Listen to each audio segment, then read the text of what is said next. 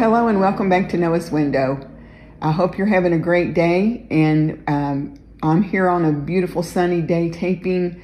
If you hear a little extra noise in the background right now, the wind is gusting up over 50 miles an hour, so there's a lot of extra noise maybe you might hear as we're taping, but hopefully you can still hear the encouragement that we have for you today. So, Mark and I have been talking through the book of Ephesians, and we're now into chapter 5.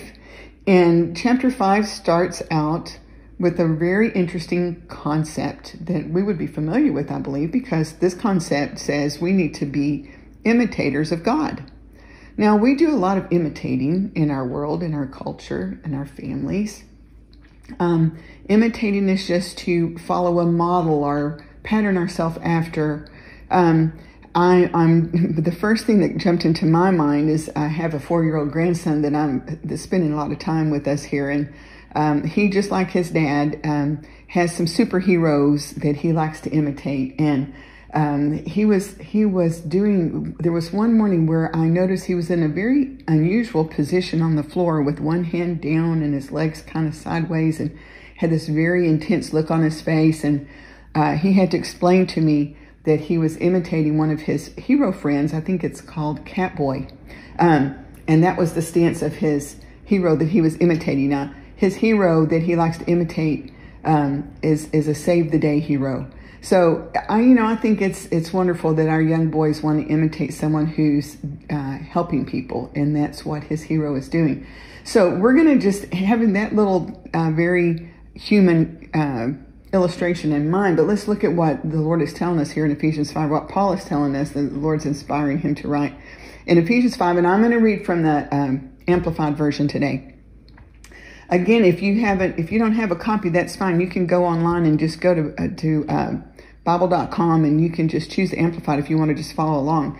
But in the Amplified, it starts out by saying, therefore, become imitators of God. By the way, therefore is referring back to chapter 4. We talked through all those things in chapter 4 pretty much. And so therefore is a bridge into this new chapter. So Paul says, therefore, become imitators of God. Now, we can imitate a lot of our celebrity gurus in this culture, but to become an imitator of God sounds a little challenging. A couple of things I want us to point out here. One is the use of the word become. I love that. I was looking at to become means to begin to be. So it's a work in progress. It's something that we're working on. It's a direction that we're pointed in, but it is a challenge. So let's look at what Paul's telling us here. He says, become imitators of God. Begin to be modeling yourself after God.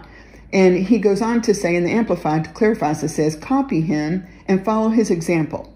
So he said, do that as well-beloved children imitate their father. And that's another human example we can have. You have children who want to be what their dad is, or they want to be what their mom is, and live out that modeling that they see that's lived out before them. And that's a whole nother talk about itself, isn't it? About knowing that our children and our grandchildren are modeling themselves after us, whether or not we intend it and whether or not we're paying attention. They are.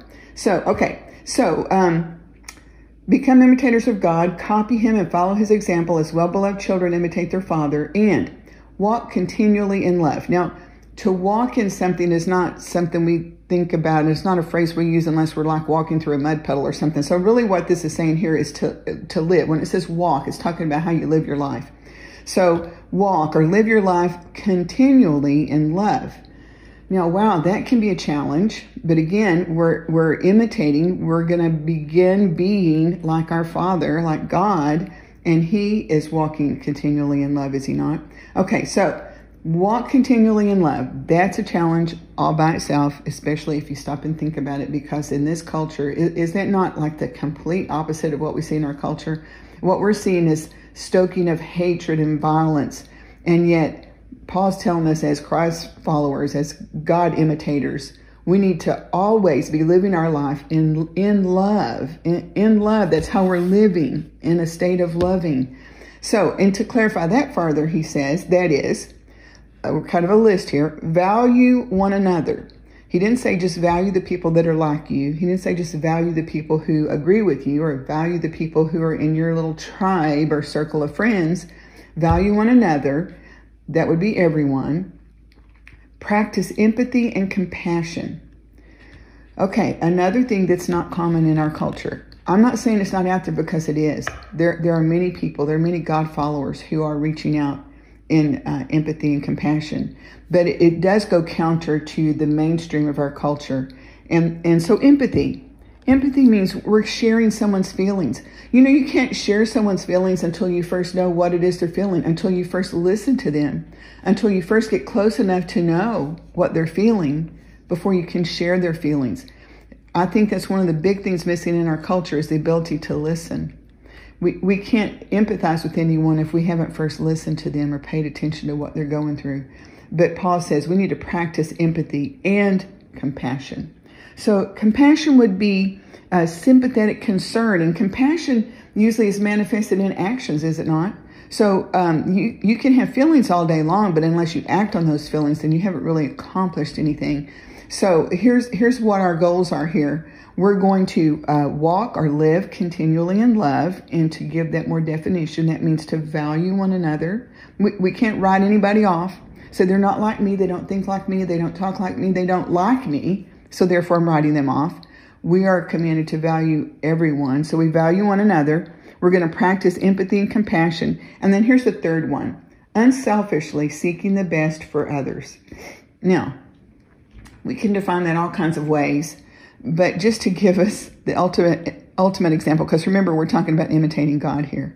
Paul goes on to say, let's give that a picture for you. Okay, unselfishly seeking the best for others, just as, here's your illustration, just as Christ also loved you and gave himself up for us. Wow, well, that's a tall order. You know, at what point, because what we want to do here is we want to set our own standards. And so, you know, I think all of us think, well, if I were God, this is how I would see this, and this is how I would see justice, and this isn't fair, and this isn't right, and so therefore this isn't this. So Paul's trying to give us a really clear picture here of a godly love and just how high that bar is. And so he says, just as Christ also loved you and gave himself up for us, an offering and sacrifice to God, slain for you, so that it became a sweet fragrance. So what he's telling us now is this is something really a high bar. He's saying we need to love others as Christ loved us. And Christ loved us, giving himself as the ultimate sacrifice. Not because we deserved it, not because we were so pretty or so sweet or did all the right things, but just out of his unselfish love, he gave himself for us. And that's the challenge that we have today. Now, as we go further into chapter 5, there's some more specifics and some more contrasts and some things we want to talk about. But I feel like for one day, that's a lot to chew on, is it not? So I'm hoping that each of us can spend this day walking in or living in a continual love relationship with one another, with those around us, being sympathetic and compassionate and having empathy, listening enough to share feelings of others that are around us.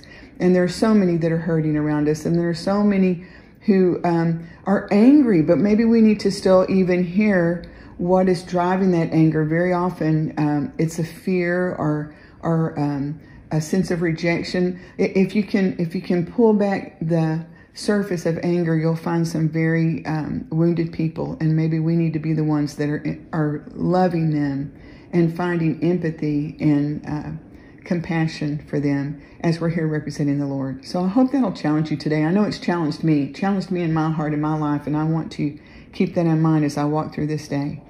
So let's have a word of prayer. Father, we so need you for these challenges. We do want to imitate you because you have done so much for us. You've given us the ultimate sacrifice so that we could have eternal life and forgiveness of our sins.